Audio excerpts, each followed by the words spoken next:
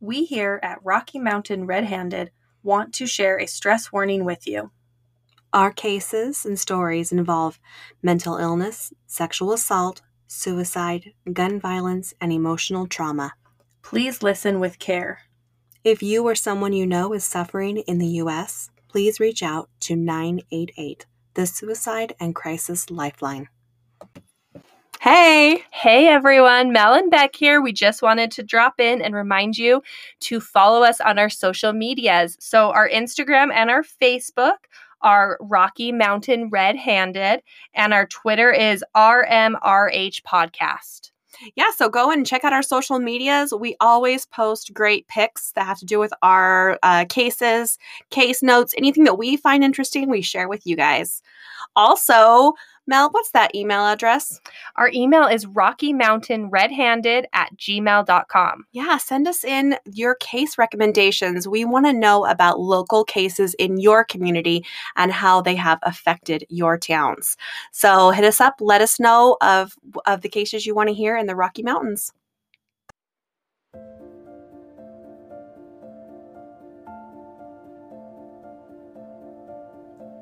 The Rocky Mountains hold many mysteries. Millions of people enjoy the natural beauty, but some come across the hidden dangers. This is Rocky Mountain Red-Handed.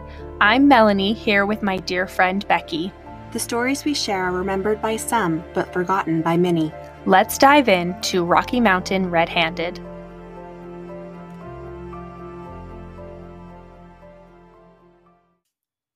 Melanie, how you doing? I'm doing good. How are you, Becky? Good. Just wanted to see if you are an outdoorsy girl. I don't even know. Are you a camper? You know, growing up, I used to camp all the time with my dad. My family are big backpackers and campers. And at the end of the episode, I'm actually going to share a story about a backpacking trip that we went on. So yes, we are big outdoors people, but it's been a while since I've been camping, actually. What about you?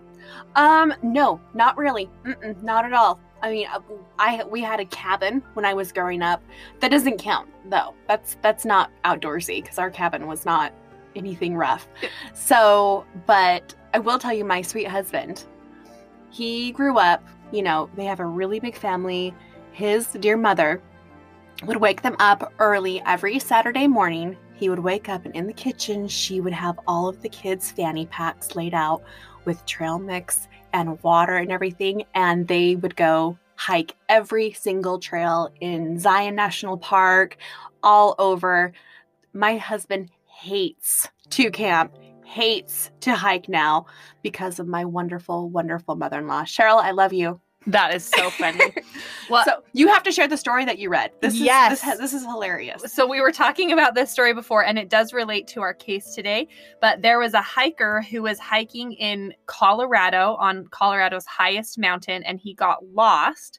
And as he was lost, I guess he still had cell service. Mm-hmm. And he's hiking solo. Yes. Like no one else with him. Yep, all by himself. And he started to get phone calls from a number that he didn't recognize, and decided to not answer those phone calls, which I get. I don't answer numbers that I don't know, but if you're lost and the number keeps calling you over and over, I would think you would just at least answer it and see who it is. Even if it's like a sales call, you can still say, hey, I'm lost on Colorado's highest peak. Send someone to help me, please. Anyways, so he just ignored it over and over and was lost for a while. Eventually he was found safe, so we can laugh about the story, but I thought that was pretty funny. Yeah, the rescuers are trying to reach out to him and he's, ignoring their phone calls. I love that. I love it.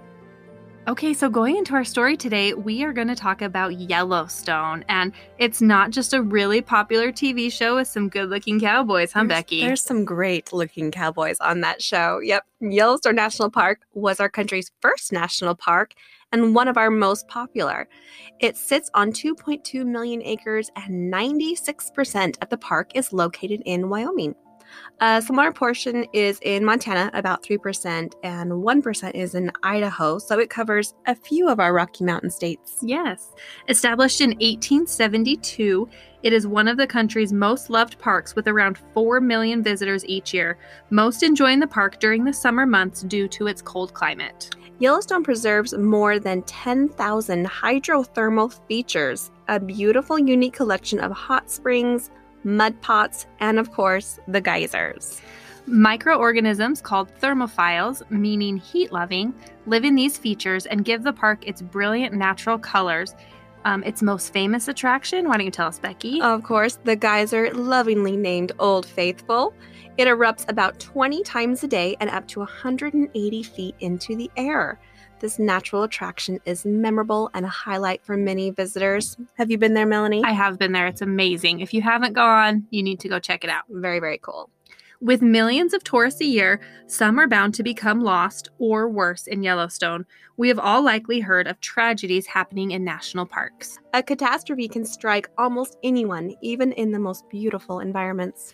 Todd Farley wrote a great article in the New York Post called Why Most Murders in National Parks Go Unsolved. Yeah, he shared that with 300 million visitors, the average number of deaths is 330 per year in all 423 national parks. More than half are accidents, including drownings, falls, and car accidents. Many of the deaths included in the total 330 are unfortunately suicides. Yet that does leave a few of these deaths to an even darker end. In the article, Mr. Farley covers crimes in various parks and discusses the challenges of these investigations. Think of a crime scene in the great outdoors. We're talking about hundreds of thousands of acres of wilderness. Outdoor crime scenes are notoriously difficult to control and preserve. There's lots of things that can get in the way of the evidence. Weather, wildlife, and accessibility make it close to impossible to safeguard all of the evidence. Yeah, the National Park Service does have some law enforcement rangers, but the jurisdiction is usually shared with local and state authorities. Whether lack of experience or the complications of sharing the jurisdictions or, the impossibly huge crime scenes they're trying to control, these cases just don't get solved sometimes. Today, we are going to talk about the darker side of Yellowstone National Park. Currently, there are 3 open missing persons cases and 8 confirmed murders in the history of the park. We're going to share just a few of the nightmares of Yellowstone National Park. So our first Yellowstone disappearance. Stuart Isaac was just 48 at the time of his disappearance. He was born in the Republic of Palau, but spent the majority of his life in the U.S. He settled in Burtonsville, Maryland, which is a suburb of Washington, D.C. At the time of his disappearance, he was living with his niece and her husband. On September 6, 2010, Stuart packed a bag and left a handwritten note to his family stating he was taking a solo road trip to Yellowstone National Park. The police just said family, so no other details. We don't know exactly who the note was left for, if it was the niece he was living with or his spouse. Yeah, right. We do know he was married in 1997, but there are reports he was divorced at the time of his road trip, so, just the generality of the family. This must have been a surprise to his family because he had not made any plans in advance. Stuart was not really an outdoor enthusiast either. He had no experience in hiking or backpacking. He loaded up his 2009 black Lexus IS250 sedan with a personalized license plate saying Bellick, B-E-L-L-E-K, and he hit the road. It is over a 2,000-mile drive across many states, and it reportedly takes about 34 hours if you're driving the speed limit to make that drive. It's a long drive. On September 7th, 2010, 32 hours later, Stuart arrived at Yellowstone National Park. So it sounds like he just drove straight through and didn't take any breaks. That sounds exhausting. Yeah, well, and it sounds like he was speeding. It's supposed to take 34 hours. It took him 32. So he sounds like he's in a hurry. Yes. There are many possible routes he could have taken, but he probably took I-94 through Chicago and across North Dakota, or he could have used I-90 and I-80, which would take you across South Dakota.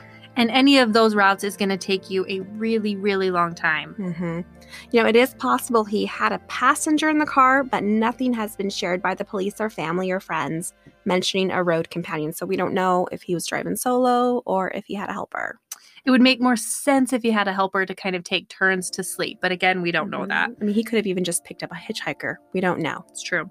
So we know Stuart arrived on September 7th, but we don't have any further information about how he spent his time. Yeah, the national parks in the U.S. have ranger booths when you enter and exit the park. Mel, do you guys go to national parks very often? Not super often. That will disappoint my dad, but he goes a lot, and I do know about the ranger booths at the front. We have an annual pass that we've used like once because I have a son that's autistic and he hates the outdoors. He kicks trees. So we need to get out there more often. But yeah, when you go to a national park, you have those little ranger booths that your car goes through, and you can purchase a day pass, a 3-day pass, or an annual pass. And each car that comes through receives a timestamp ticket, which they ask you to hang in your car window. We're assuming here, but I think this ticket was probably a good indicator to the officials of his arrival time and date. That kind of gives you a good stamp. Yeah, at this time, I was unable to find if Yellowstone had cameras when Stuart was there. I'm sure they do. Currently, our parks in Utah do. Yeah, but we don't know about it at the time that this happened. Stuart disappeared 12 years ago, so cameras were not really as common as they are nowadays. Pretty much now you can't go anywhere without some camera capturing you. That's true. We don't know if there is footage of Stuart's movements in the parks. The police have not released any if that is available. The next info we have is 2 weeks later, on September 24th, Stuart called a good friend from high school. Yeah, you heard that right. It was 2 weeks later. I mean, that is a huge gap in our timeline. The 7th to the 24th, 17 days. We don't know of any of the movements or activity for Stuart in that time. And again, the police are not releasing anything, so we're not sure if they know more. Yeah, they're staying very tight-lipped. Okay, so Stuart called a friend, Matsu Evans, living all the way in Guam. They usually only communicated over email or text, and they rarely spoke on the phone. But on this day, Stuart did call Matsu. The call was made at 1:30 a.m. Mountain Standard Time, which is 6:30 p.m. in Guam. So the two friends talked for a full 2 hours. I mean, I wish we knew what they had said in this conversation. We maybe could answer a bunch of questions if we were able to know what that call was about. Well, even if we just knew his state of mind. Was he depressed? Was he upset? Or was he just enjoying the time out at Yellowstone? I mean, we would know so much more about Stuart's frame of mind if we knew. And I don't know if you know this about me, Becky, but I actually despise talking on the telephone. So talking on the phone for 2 hours sounds miserable to me. And I'm really surprised we're friends because I would much rather call than text. You're the only one that calls me. I don't know if I've ever called you. I text you all the time, but I don't call you. So do you roll your eyes when I call you? You're like, no. Oh my gosh. So anyway, 2 days after the phone call, September 26th, Stuart, or we assume it was Stuart, we're not sure, but we assume, he parked his Lexus at Craig Pass. It's 8 miles east of Yellowstone National Grand Loop Road, linking Old Faithful and West Thumb in Wyoming. Later that night, Stuart's vehicle was located by a routine night patrol by park officials. An officer discovered the car abandoned, unlocked, and keys still inside. There was no other trace of Stuart seen. Yeah, so Stuart's car was found unlocked. This makes me think that, either he didn't think he would be gone very long, like he could have just pulled over to relieve himself or something, or Stuart may not have planned on returning at all. Yeah, Yellowstone in September can be very, very cold. The average temps are from a high of 61 to lows in the mid-20s. It's not uncommon for Yellowstone to have snow in September. In fact, we read on a local weather source from 2010, and there was, in fact, snow on the ground in late September in Yellowstone. So this is not the time of year for Stuart to be out camping. It would be too cold, I think. Yeah, so Craig Pass, where Stuart's car was abandoned, is at an elevation of 8,200. It's a mountain pass near the Continental Divide, and it's an extremely beautiful drive with lots of twists and turns. It is known as somewhat of a dangerous road. There are no hiking trails or backpack access from Craig Pass. There is a picnic area close to where his car was found, but there's no sign of food or anything else at the site. So with that, we're going to take our first break, and we'll be right back. Rocky Mountain Red-Handed is brought to you by Balance of Nature. I love my Balance of Nature. I take it every morning and it makes me feel so good. I do not like to eat vegetables, so I take my Balance of Nature to be able to get in the nutrients that I need. Go to balanceofnature.com and use promo code REDHANDED for 35% off your first order. We call it 3 and 3. I take my 3 capsules of veggies, 3 capsules of fruits, and it gives me all I need. So that's Balance of Nature, promo code RED-HANDED. Thank you so much to our sponsors. So let's get back to our story. Stewart's vehicle was just found in Yellowstone on Craig Pass, mysteriously on the side of the road, no signs. Yeah, so after that report came in of Stewart's abandoned car, the officials went right to work. Land and air search began. Sounds like they got really on top of this one quickly. Yeah, it really does. They take lost visitors very seriously in national parks. So it is possible he was attacked by a bear or another wild animal. Bear attacks were reported a bit higher than average that year he disappeared. Yeah, we don't have any evidence of an attack. I would think that we would definitely have some kind of physical evidence, some blood or something left behind after an animal attack. Again, I'm not an expert though, but that's what I would think. I would think too. Even with all of the efforts of the National Park Service along with county law enforcement, no results of any evidence or signs of Stewart were found. With nothing found, I think, death by suicide or an animal attack is probably not likely. Yeah, nothing was found. Not a shred of any sign of him outside of the vehicle. It has been 12 years since Stewart's disappearance. We don't have much information, but someone somewhere knows something. Yeah, this was not that long ago. Remember, Craig Pass is known as a remote area. There's much more unvisited and untouched areas without vehicle access, but this is a remote area with vehicle access. This is not a place where you meet up with others or stop for a hike. It's simply a route to get from, one site to another site in Yellowstone. The Old Faithful Inn is just 8 miles away. This is where you would probably meet up with other people or run into them. Craig Pass is just kind of a random place to stop and to disappear. Yeah, Old Faithful is definitely a place to meet up. They've got a restaurant, coffee shop, all that type of thing. I wonder if any unidentified fingerprints were found in the car or other evidence. That vehicle must be able to point law enforcement in a direction. Something about the spontaneity of this trip is really what gets to me. I feel like there may be some answers at home. Something must have triggered this cross-country adventure, which ultimately led to his disappearance. So many unanswered questions in this case. Please contact the authorities if you do have any information. Again, Stuart Isaac has been missing since September 24th, 2010 from Yellowstone National Park. Yeah, so many unanswered questions. He's a Pacific Islander, 48 years old at the time of his disappearance, so he would be about 60 today. He is 5'8" to 5'10" and approximately 215 to 230 pounds. He drove a black 2009 Lexus IS250 with vanity license plates reading Bellick, Bellek. Stewart has 3 tattoos, one on his right tricep and one on each shoulder blade. He has been known to have a mustache occasionally. If you have any information, please call Montgomery County, Maryland Police Department at 240-777-0788 or the National Park Service at 307-344-2607. And on all of our socials, we'll be sharing pictures and all the information to follow up on these cases. So please share this podcast. Someone somewhere knows something. 2010 wasn't that long ago. So the next case that we'll be sharing today is one of the most tragic cases in Yellowstone's history. Here is the story of the Trishman family and the filicide of young Joseph. Filicide is the term used when a mother intentionally ends the life of one of her children. The Trishmans first made Yellowstone home in 1899 when Patriarch George began working for the U.S. Army. He was a post carpenter at Fort Yellowstone. His family consisted of his wife Margaret and 5 living children, Anna, Harry, Elizabeth, George T., and Joseph. Margaret was well known for her emotional and mental instability. I'm sure she did her best, but mental health was not an issue that medical professionals or everyday people had much of an understanding of at that time. Her emotional struggles escalated to Margaret attempting to take her life by slashing her own throat with her hunting knife. Oh, that's so sad.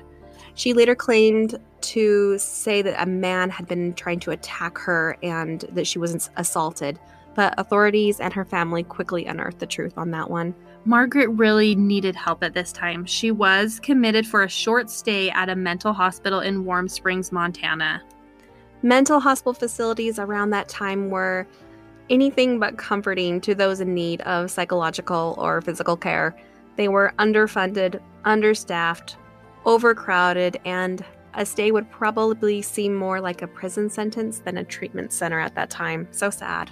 After a few months at the mental hospital, Margaret tried to adjust back to her home life with her family. She seemed only to deteriorate further from reality since her hospital stay. Unfortunately, Margaret suffered a full breakdown.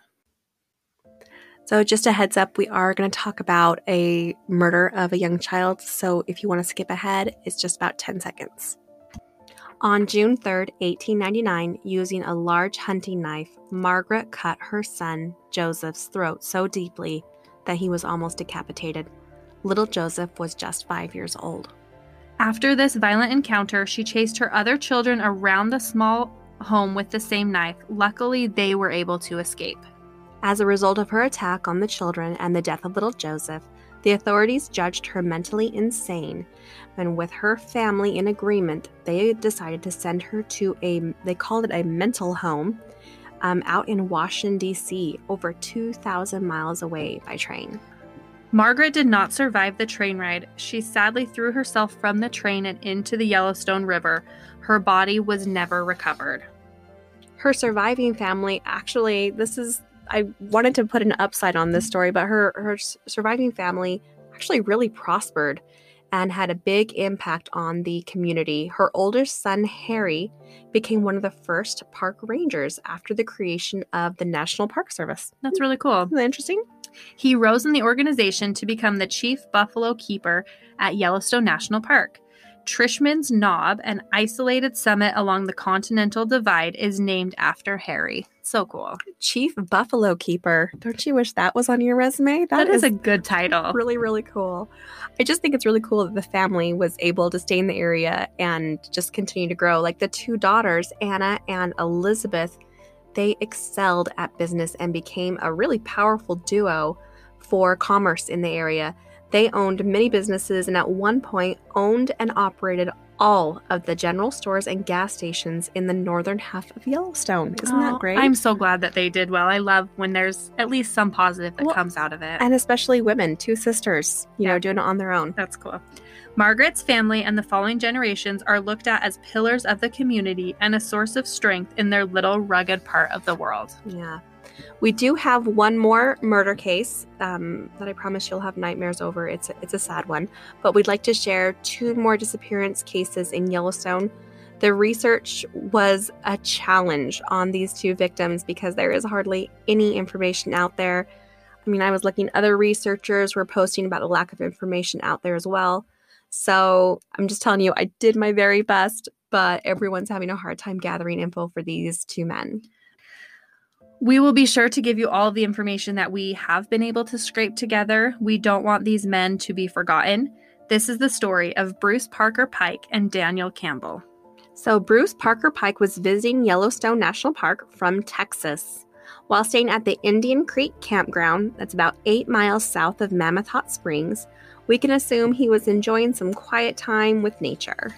You see, Indian Creek is off of the beaten path, so it is a quieter area and is visited by more experienced outdoors people. I think it's safe to say that Bruce was an avid adventurer to find such a beautiful place to stay, going solo, just enjoying his time.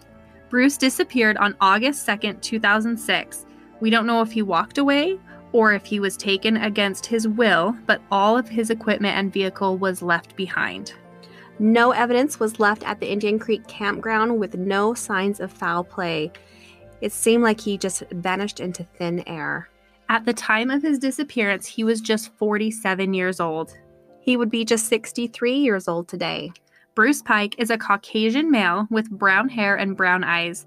He is 5'11" and was around 185 pounds when he was last seen.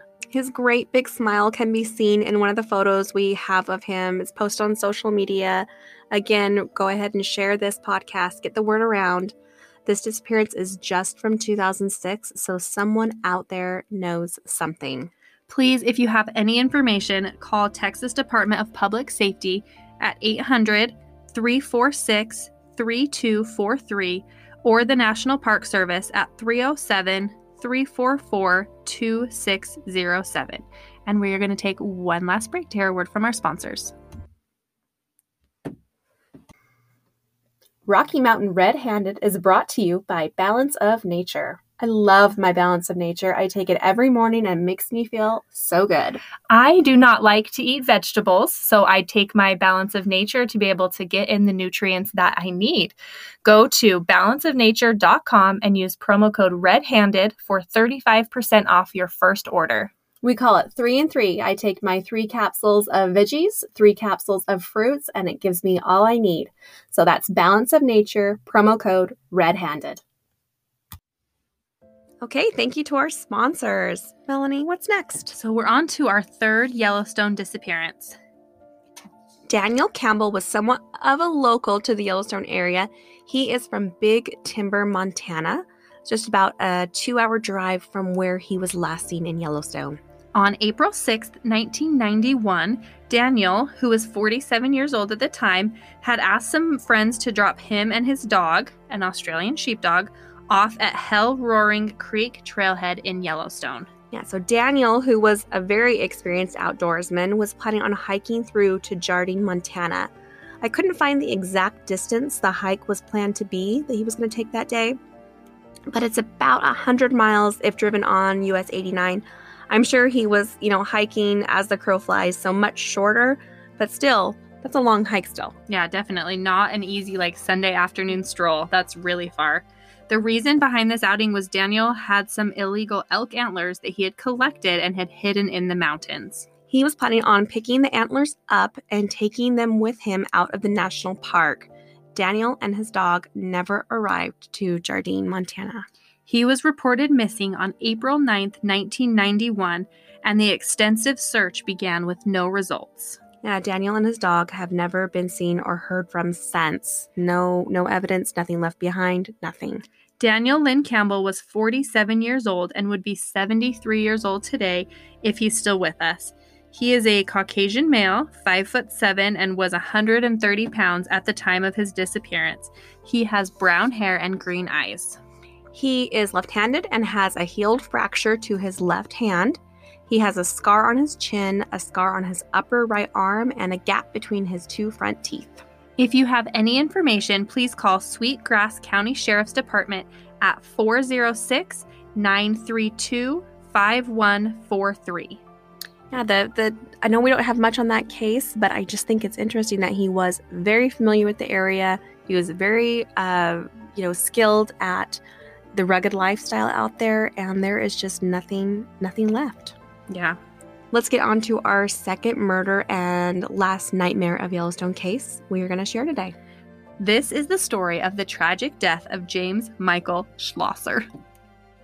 James was just 22 years old on the evening of July 10th, 1970, and he was traveling towards Gardner, Montana, when he generously made the decision to pick up 2 hitchhikers. So nowadays, hitchhiking or picking up hitchhikers is something that is kind of looked at as extremely high risk and very dangerous. But in the 1970s, everyone traveled by hitchhiking. It happened a lot. Yeah, it was very common, and that's just how people got around back then. I mean, no Uber, nothing like that. You just stuck your thumb out, especially the college-age men and women. James picked up 2 men, Stanley Dean Baker and Harry Allen Stroup. The men were traveling from Sheridan, Wyoming. So James was from Great Falls, Montana, and grew up in a very close-knit family. He was quiet and kind, and he was known to wear his very thick glasses. His family owned Schlosser's Grocery in Great Falls, and James grew up stocking and organizing shelves, sweeping floors, and sorting out crates of produce. His family worked hard together and were very close.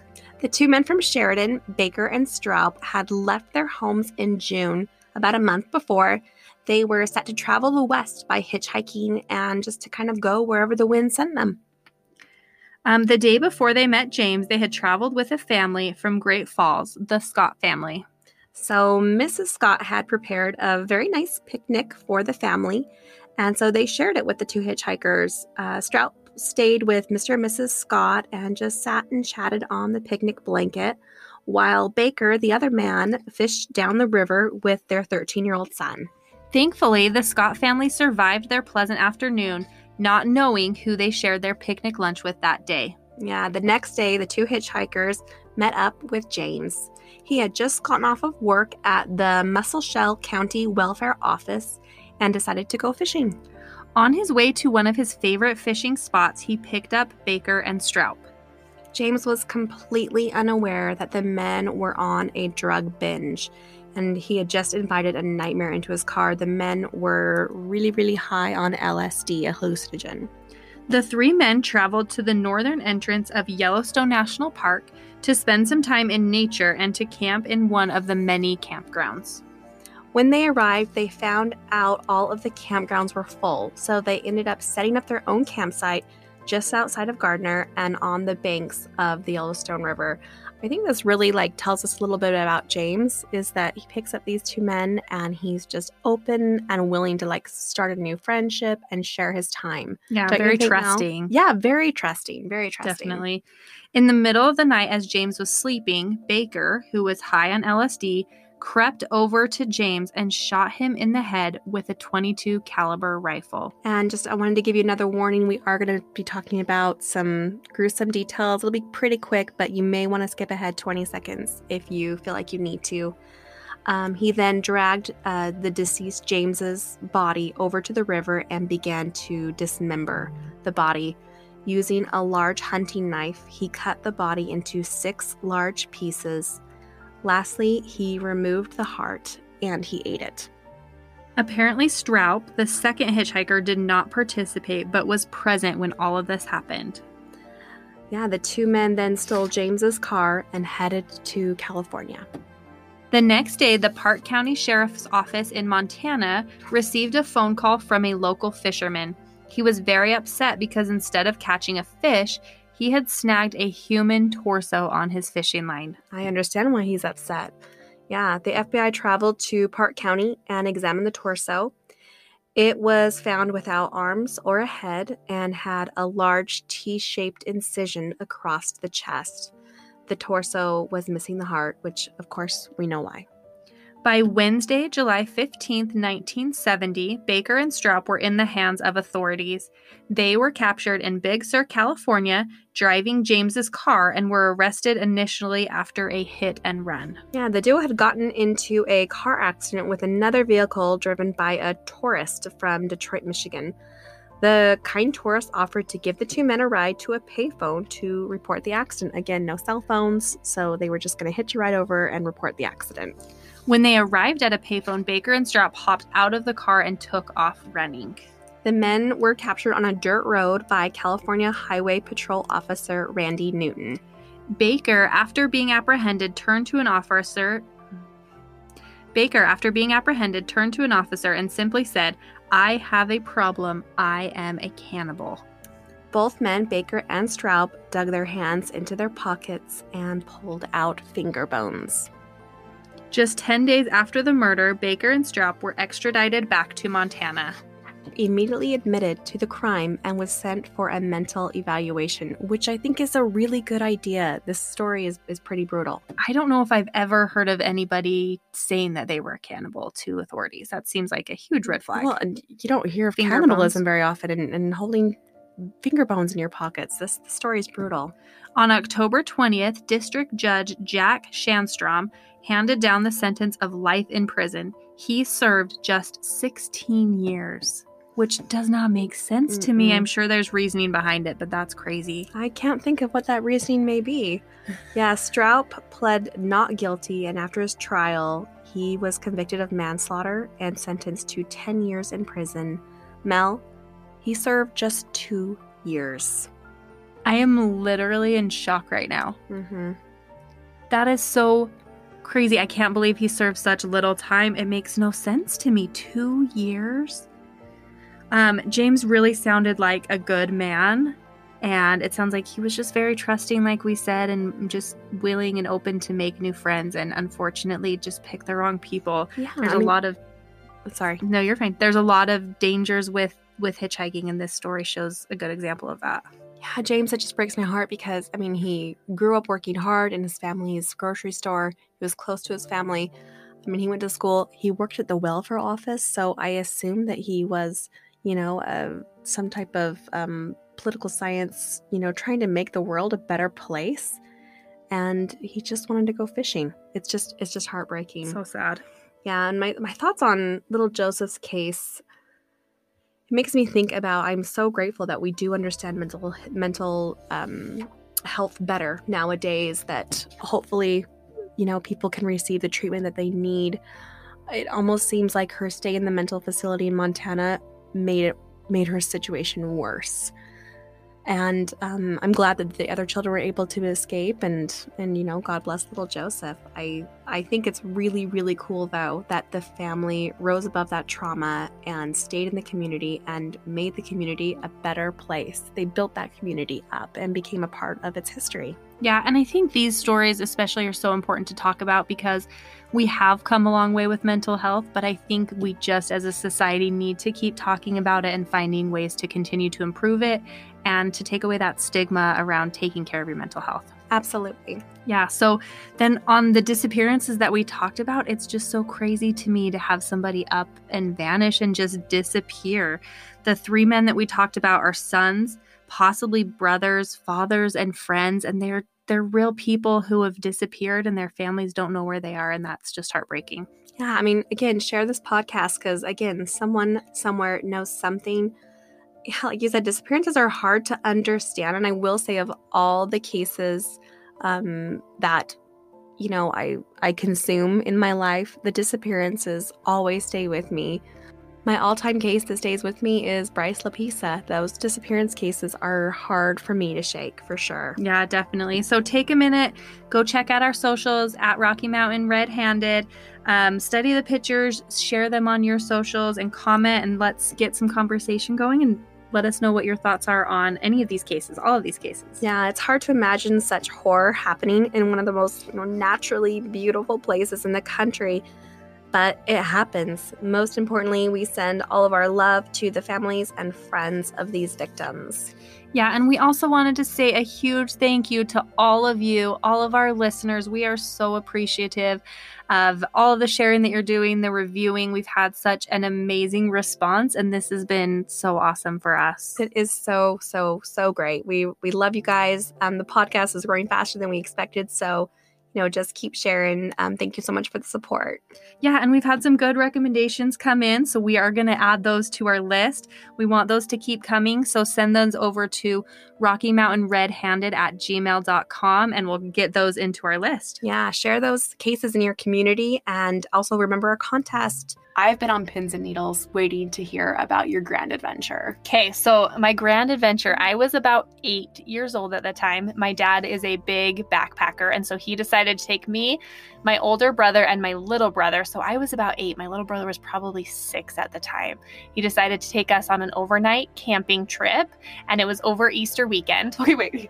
So your dad, solo, Yes. wants to take an 8 and a 6-year-old on an overnight. And my older brother, who was probably 10. So 10, 8, and 6. Yes. Okay, your older brother's probably a little bit of a help, but your dad is a very brave man. Yes, he is. So we were supposed to be hiking over this mountain. My mom dropped us off on one side, and then she was supposed to pick us up on the other side the next day. So it was like hiking over a mountain, basically. So is your mom just getting pedicures during this time? No, she had my little sister with her. So my mom dropped us off. We went on our hike, stayed overnight. We got to a certain point, and my dad was looking at the maps, and he's like, I know I'm in the right place, but it didn't look like we could cross over where we were. I'm sure having little kids at that point was scary. So, oh my gosh, I bet. So we decided that we were going to turn around and hike back the other way. We were almost to the end, but we couldn't figure out how to get to where we needed to be. So we turned around. Because it had taken us so long, we had to spend another night. I'm sure my mom showed up at the spot. We weren't there. That's got to be so scary. Yep. So it was only supposed to be one, and we had to stay an extra night. So my mom called search and rescue. There were helicopters, I guess 4-wheelers out looking for us. Luckily, my dad was very well prepared. We had plenty of food. I do remember he made top ramen and he had to mix a couple of flavors together, which was an interesting dinner. But we had plenty of food. We were totally safe. We hiked all the way down. Did you feel like scared? Like as a child, did you kind of realize what was going on or not fully? I was scared, but my dad made me feel really comfortable. Like we knew where we were. We knew how to get back down. I think I was more worried that my mom was scared because she had no idea what was going on. She would just had showed up at the pickup spot and we weren't there. And knowing your dad, I could see him keeping his cool. Yes. Like he's not going to freak out. Yeah. And he had planned ahead. We had enough food. So we hiked all the way back down and got a ride back to the police station, and we actually ended up on the news because of it. So I remember sitting at the gas station and they interviewed all of us and we ended up on the news. So it ended well. We need to find that footage. It's got to be somewhere, somewhere online. It's got to be archived somewhere. Yeah, we'll have to find it. Yeah. So that's my story. It's a great story. So, Mel, with that great story, you get to say our tagline at the end. Okay, sounds good. Becky, till next time, keep your hands clean. Thanks.